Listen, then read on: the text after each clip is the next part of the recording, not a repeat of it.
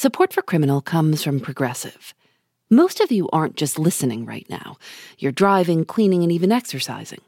But what if you could be saving money by switching to Progressive? Drivers who switch to Progressive save nearly $750 on average, and auto customers qualify for an average of 7 discounts. Multitask right now. Quote today at Progressive.com. Progressive Casualty Insurance Company and Affiliates. National average 12-month savings of $744 by new customers surveyed who saved with Progressive between June 2022 and May 2023. Potential savings will vary. Discounts not available in all states and situations. Hi, it's Phoebe. We're trying something new.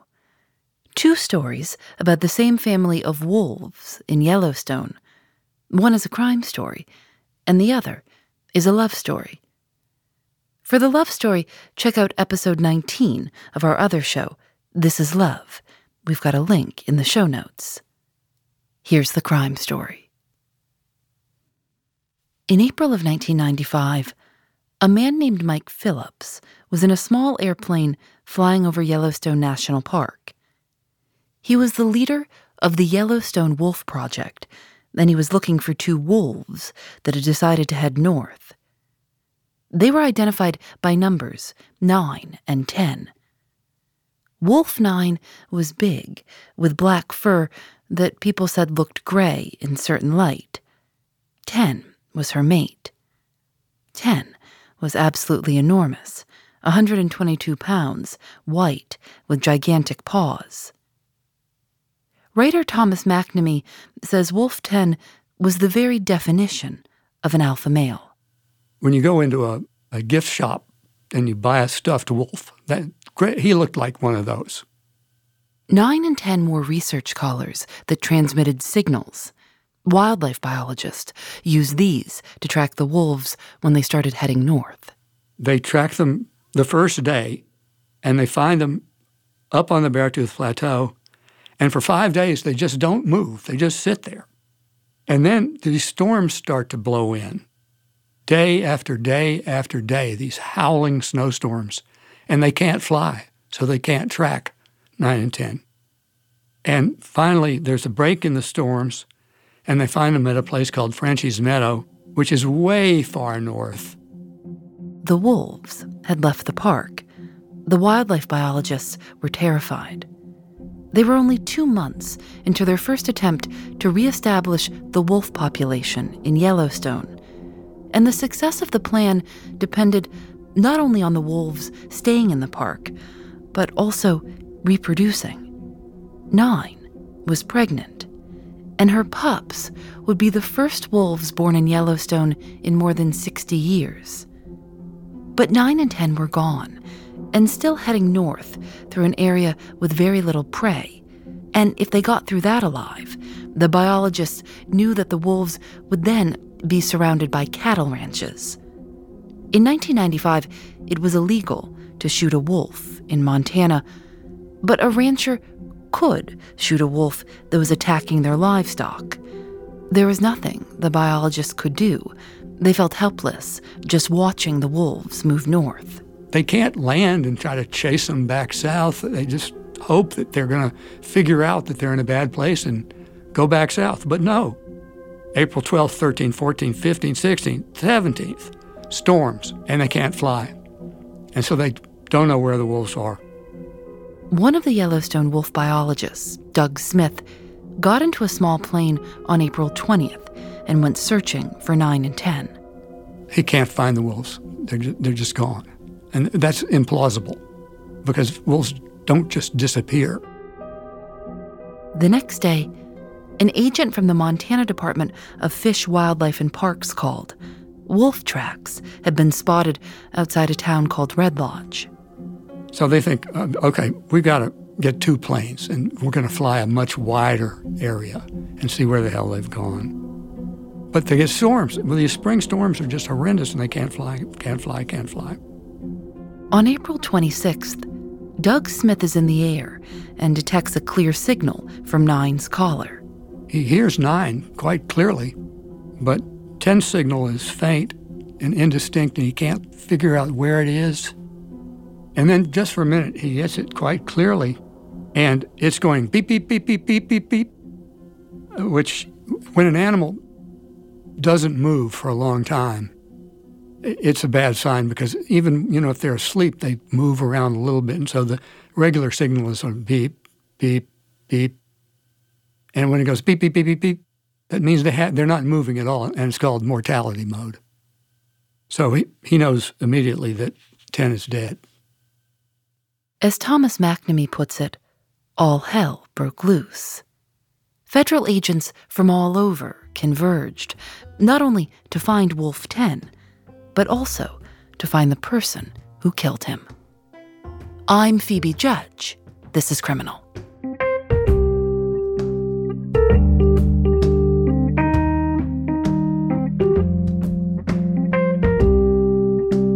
Number 10 was one of 14 wolves brought from Alberta, Canada, down to Yellowstone in January of 1995. The wolves were brought into the park in what was called the Wolf Reintroduction Project.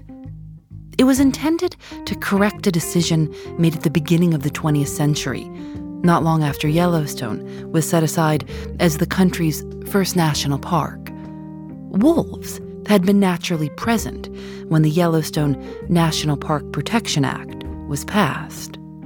The act said that the land is, quote, set apart as a pleasuring ground for the benefit and enjoyment of the people. And back in the early 1900s, the people, as the story goes, didn't like wolves. They were considered to be good and bad animals. I've never quite understood it. But you can easily imagine that, for example, a rattlesnake is a bad animal. A lot of people still think so. Most predators were considered bad because the big, beautiful elk with its magnificent antlers, or the moose, or the delicate little deer, those were good animals. And then there were the fuzzy little ones that that looked like you could put them on your lap, like a possum or a raccoon. Those were good animals. Elk were good. Wolves were bad. There was that, centuries-old animus against the wolf as a representation of evil. And so they were killed and killed and killed. Yellowstone's park rangers were given rifles and instructed to kill wolves. Non-rangers were offered bounties for killing them. In Montana, in 1907, the government would pay you $10 per wolf. This wasn't just happening in Yellowstone. In 1907 alone, 1,800 wolves were killed in national forests and parks across the country. According to the National Park Service, by the mid-1900s, wolves had been almost entirely eliminated from the 48 states. The impact to the ecosystem was immediate. Thomas McNamee says that in Yellowstone, the elk population exploded. The vegetation they needed to survive couldn't keep up. And so you were having starving elk, and vegetation beat down, the grasses beat to pieces. And in 1947, the famous naturalist Aldo Leopold recognized that the Yellowstone ecosystem was missing its keystone predator, and he began to write and talk about the need for restoration of the Yellowstone wolf. Aldo Leopold wrote, "I myself cooperated in the extermination of the wolf, because I then believed it was a benefit. I do not propose to repeat my error." Over the next few decades, the discussion of bringing wolves back to Yellowstone went through a lot of twists and turns. In 1973, the Endangered Species Act was passed, and the following year, gray wolves were listed as endangered. The Endangered Species Act mandated that gray wolves be restored to their native habitats, including Yellowstone. Well, of course, Yellowstone is surrounded by ranch lands, and the ranchers went bananas. All they could picture was wolves roaring into their herds and laying waste to their living, even though it had been shown in other parts of the world that wolves greatly prefer wild prey and really like to stay away from people They just didn't believe that. The battle between ranchers and conservationists was incredibly heated. There were countless hearings. More than 700 people testified, and 160,000 written comments were submitted. In the end, the conservationists won. Wolves would be brought back to Yellowstone. In 1995, 14 wolves were trapped in Alberta, Canada, and transported by plane. They were initially placed in large outdoor acclimation pens. Here's wildlife biologist Joe Fontaine. I've been a wildlife biologist for the federal government for 33 years. And 18 of those years I spent as a deputy wolf recovery coordinator for the U.S. Fish and Wildlife Service. When the wolves were first brought to Yellowstone and were in their acclimation pens, weren't there armed guards? Oh, yeah. There were guards that were stationed in different places. They were in what they call hides, where they could get in and not be seen. And because the thought was that there might be somebody crazy enough to go in and try to kill the wolves while they were in the pen. And, when people had access to the park, people, didn't care. That was just people driving through or whatever. But you never know what somebody's going to do. And so there was a lot of temerity about what the heck to do with that. So we had law enforcement guys up there all the time. Well, why was there such a great fear? Well, during a lot of the public meetings, we would get people saying we're going to kill every one of them, we're going to do them all in, we'll poison them. There was a real rhetoric from the anti-wolf people that was coming out that the only wolf is a dead wolf, and I'll shoot everyone, and then the shoot, shovel, and shut up mentality, if you will. And so being that this was something new and different that had never, ever been done before, you don't want to take chances. You want to make sure that everything is safe and ready to go. People have very strong feelings about wolves. This is true. That's kind of an understatement, actually. So the wolves are unique in the fact that, they travel as a pack, a family unit, aunts and uncles. They take care of each other very well. They're very good parents. They're actually out there to do a job, which they become, in my mind, like shepherds of the flocks that are out there, whether it be elk or deer or moose, whatever.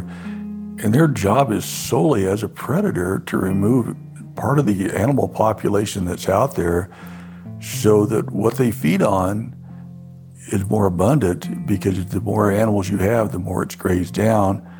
It affects everything in that ecosystem. So even though wolves may kill an elk, there are a lot of things that come in and feed on the carcass that are all intertwined with the connection of that one dead elk. And when you don't have that, it's like there's a brick wall there, but it's missing a key brick. And so they're very much part of our world, and they need to be out there. Joe Fontaine and his colleagues hope that the wolves brought from Canada would stay in the park, stay safe from people, and acclimate, so Yellowstone could slowly be repopulated to its natural state. The fear was that because wolves have a homing instinct, they would just head north, back to Alberta, which appeared to be exactly what 9 and 10 were trying to do when 10's tracking collar began to emit the mortality signal. Federal agents and local law enforcement searched for Wolf 10 until almost midnight. When they lost 10's signal, they called it a night and went home.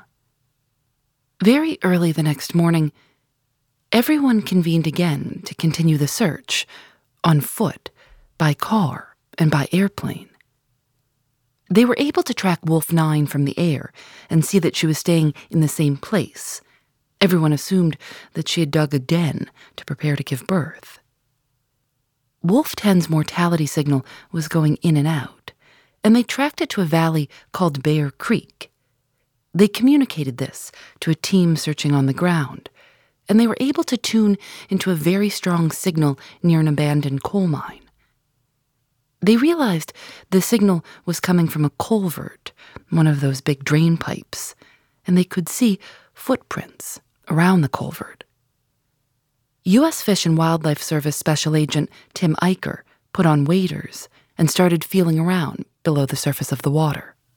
And comes out on the other side with the collar, and it's been unbolted.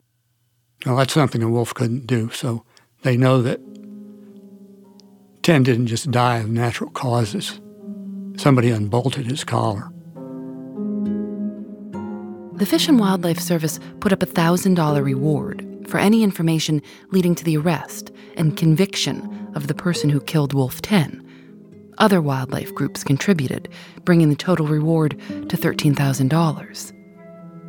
Tim Eicher thought such a big reward would make a terrible situation a lot worse. It's too much money, he said. Any jury here is going to know people will lie for $13,000.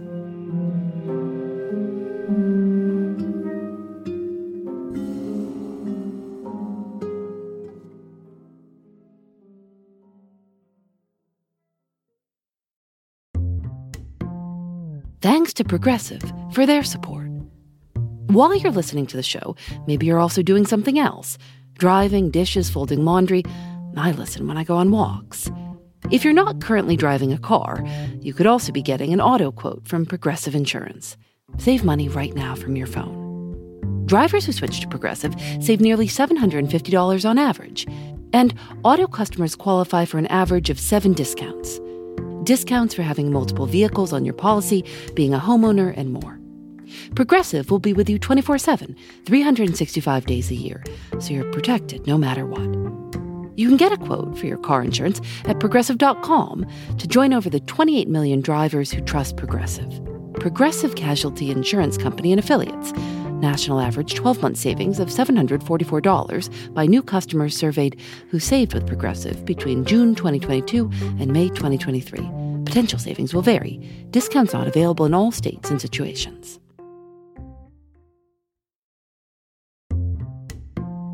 Support for Criminal comes from Factor. After a long day at work, sometimes the most convenient dinner option is ordering takeout. But if you make a habit of it, it can get pricey. Factor offers restaurant-quality, ready-to-eat meals delivered right to your doorstep. Factor's meals are both nutritious and tasty, and you can choose from more than 35 different options weekly. They have a variety of meal types to fit your needs too, like keto, calorie smart, vegan, and veggie, and more, with plenty of delicious add-ons also. I've tried Factor meals myself. Lately, I've enjoyed their shredded chicken taco bowl and Thai roasted vegetable green curry. You can get as much or as little as you need by choosing 6 to 18 meals per week. You can also pause or reschedule your deliveries anytime. Head to factormeals.com/Phoebe50 and use code Phoebe50 to get 50% off your first box, plus 20% off your next box. That's code Phoebe50 at factormeals.com/Phoebe50 to get 50% off your first box, plus 20% off your next box while your subscription is active. Park rangers, biologists, special agents, and local law enforcement were all working together to investigate the killing of Wolf 10. But they also knew that Wolf 9 was still somewhere outside the park, having just given birth, or about to. Without her mate, she and the pups would be in a lot of danger. A mother wolf can't leave her pups to go hunt. They'd freeze to death. And without hunting, she can't produce milk, and they'd starve to death. Joe Fontaine says they typically don't micromanage the animals, but this seemed like a case where they'd need to make an exception and help Wolf 9. And so we located him up above, and so I spent my time picking up roadkill and leaving them there so that she could, on this little fire road, so that she could feed her pups off of the roadkill, which is what she was doing. He watched over Wolf 9 from airplanes and from the ground. He said he would sit in the Super 8 motel and pick up her signal so he knew everything was going all right. After several weeks, he and his colleagues decided that the safest thing was to pick her up with her pups and bring them back to Yellowstone.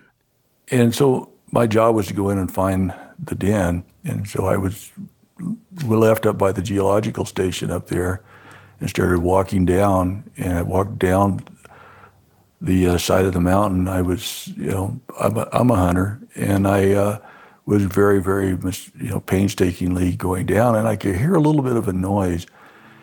And I was walking really soft, and I even took all the antenna and everything off the radio receiver because she was so close. And then I heard some noises, and it sounded like some whimpering. And I took one more step, and then I saw the wolf. She just bolted out of there. And I thought, damn. But I went over there to see exactly where the den was, and she never dug a den. She scooped out a kind of a basin below the spruce tree, and pups were underneath that spruce tree boughs and everything. And so I raised the bough, and I could see them, and I counted them, and I better count again, and I counted all of them, and then I let the bough back down again, and then I got the hell out of there because I didn't want to spook her. And so I went back up, got up on the fire road, and left it, and reported what we had. 8 healthy wolf pups, an unusually large litter. They set a trap for 9 and then collected her pups from the den and transported them back to the park. 9 was underweight, and they gave her penicillin and vitamin injections. The family was put back in a wolf acclimation pen to stay only until the pups got a little bit older and stronger. Meanwhile, there was a lot of pressure on the law enforcement officers from the U.S. Fish and Wildlife Service to find Wolf 10's killer and close the case. Because there was so much reward money on the table, tips were pouring in, but nothing was panning out as credible. Special Agent Tim Eicher had spoken with a man who lived near the culvert where Wolf 10's collar was found. The man's name was Dusty Steinmazel, and he said that he hadn't noticed anything out of the ordinary or seen another person around except for his neighbor. But when Tim Eicher went to see that neighbor, he got a different story.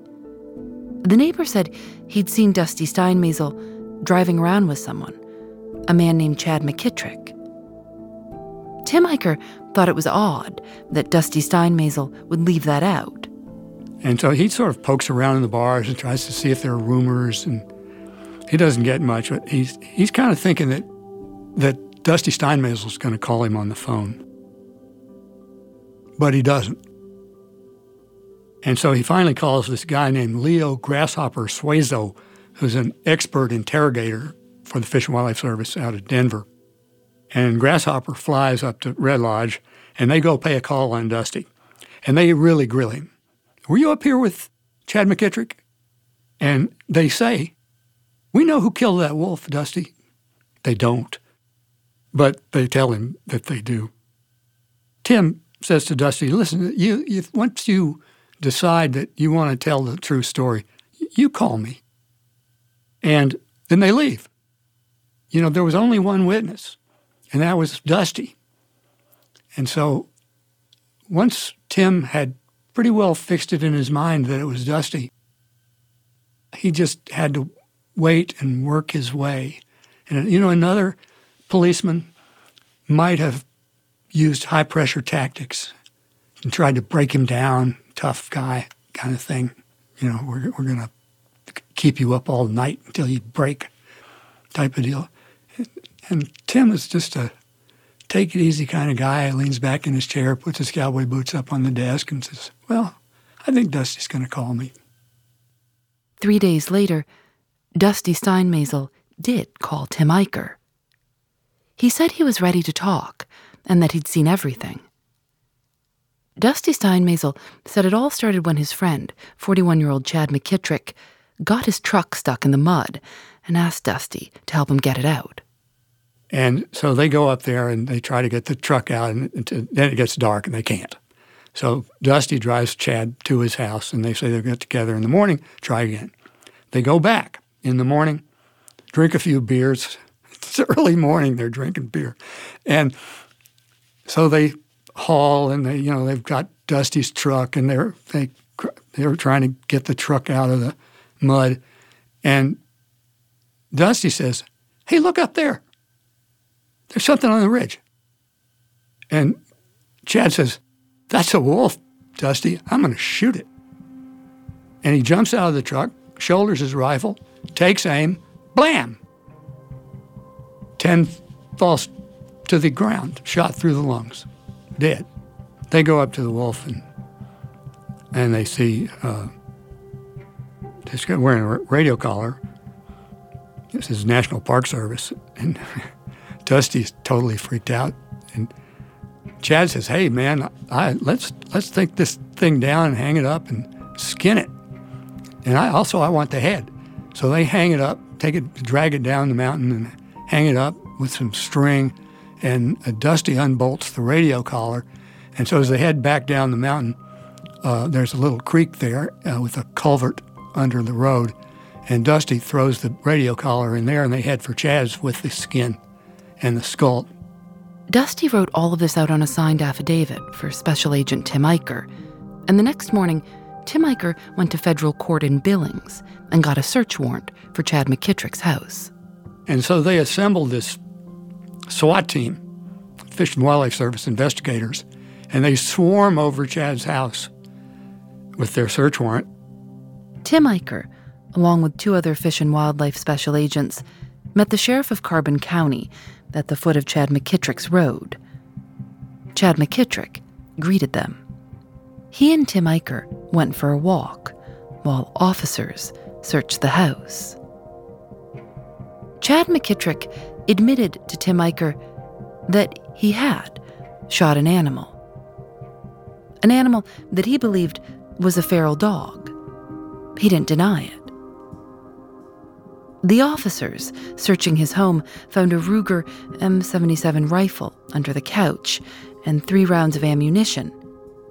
In his garage, they found Ten's head and pelt. Chad McKittrick was arrested and charged with the killing of Wolf 10. His crimes were violating the Endangered Species Act and the Lacey Act, which prohibits transporting wildlife that's been obtained illegally. Chad McKittrick was released without bail. His trial wouldn't begin for 5 months. He didn't appear to be embarrassed or sorry in any way. On the 4th of July, he showed up to the town's parade wearing a T-shirt that said Northern Rockies Wolf Reduction Project. To some of his fellow Red Lodge residents, he was a hero. One rancher told CBS News that McKittrick should be given a medal. In October of 1995, Chad McKittrick's trial began in Billings. And Dusty is the star witness, and he's been given immunity. Dusty Steinmazel testified that Chad McKittrick knew exactly what he was doing when he shot Wolf 10. He said that he tried to talk Chad out of it by saying that it could be somebody's dog. According to Dusty, Chad replied, "That's a wolf, Dusty. I'm going to shoot it." Chad McKittrick's attorney argued the opposite, that Chad believed he was shooting a wild dog. His attorney said the shooting was admittedly stupid, but not criminal. In Montana, it's pretty well considered just what you do, that you don't shoot an animal if you don't know what it is. You know, if you're elk hunting, you want to be sure it's an elk before you shoot. You don't shoot a cow and then say, "Oh, I thought it was an elk." And so it takes the jury a very short time to convict Chad. One of the jurors said afterward, "Hunting ethics was the key. We all agreed you must know your target before you pull the trigger." Joe Fontaine says he wasn't surprised by the verdict. It was totally a criminal act, and it's the same thing with people that drive around and shoot deer and elk and leave them lay. Why? Why do people do those things? I don't know. But to me, the folks that I know that hunt and fish think it's a tragedy. And it is just nothing but a crime. We reached Chad McKittrick by phone, and he said he doesn't talk about this anymore.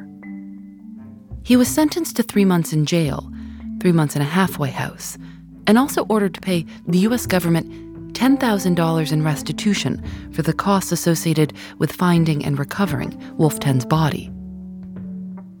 He appealed his conviction and lost. But the Department of Justice issued a memo in 1999 announcing something called the McKittrick Policy. The McKittrick Policy said that the government would have to prove beyond a reasonable doubt that someone knew exactly what kind of animal they were intending to harm and that animal's endangered species status. In other words, if someone claimed mistaken identity, like Chad McKittrick did with a wild dog, the government couldn't prosecute. This was on the books for almost 2 decades. In 2017, environmental groups sued the Department of Justice and the policy was thrown out. The judge wrote, "The government does not need to prove the defendant knew that killing an endangered or threatened species was illegal. The responsibility for any mistake falls on the defendant." As for the Yellowstone Wolf Reintroduction Project, although they lost Wolf 10, the project has been an unbelievable success. And now, of course, the Yellowstone ecosystem has been fundamentally changed in many ways because the keystone predator has been restored. The vegetation has been changed. The distribution of elk has been changed. The beavers are returning because the willows along the riverbanks that had been mowed down by very large numbers of elk have started to recover. Aspen have started to grow back in groves that had been mowed down by so many elk. And in those aspens, there are more songbirds nesting. It was really a triumph. The return of the wolves restored balance to the park. As Aldo Leopold writes, all ethics, so far evolved, rest upon a single premise: that the individual is a member of a community of interdependent parts, soils, waters, plants and animals, or collectively, the land. As of January 2020, there are 94 wolves in Yellowstone, in 8 packs. Among them, the great-grandchildren of Wolf 9 and Wolf 10. What happened to 9 and to her pups is a whole other story, a very different kind of story, a love story with a happy ending. We think that at one point he came around a turn in the ravine and saw something that he had never seen before in his life. He saw the first 2 pups that had come out of the den in the process of being released. And for him, every day of his life, he was always the smallest wolf. And so he had no conception that there were wolves out there that were smaller than he was. So he ran over and befriended those pups. So he played with them, shared some food, and whether he realized it or not, he was being watched by the mother wolf. For that story, check out episode 19 of This Is Love. There's a link in the show notes.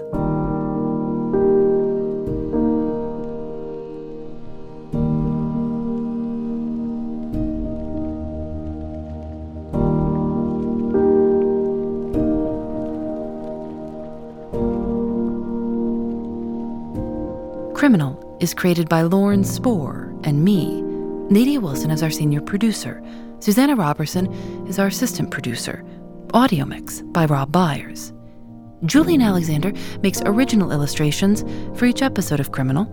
You can see them at thisiscriminal.com. We're on Facebook and Twitter at Criminal Show. And you can read more about Wolf 10 in Thomas McNamee's book, The Killing of Wolf Number 10.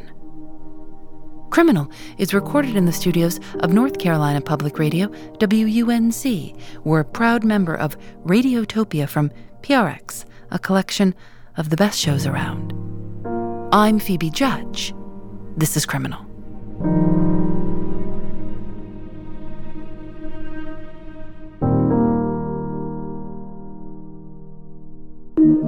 Radiotopia.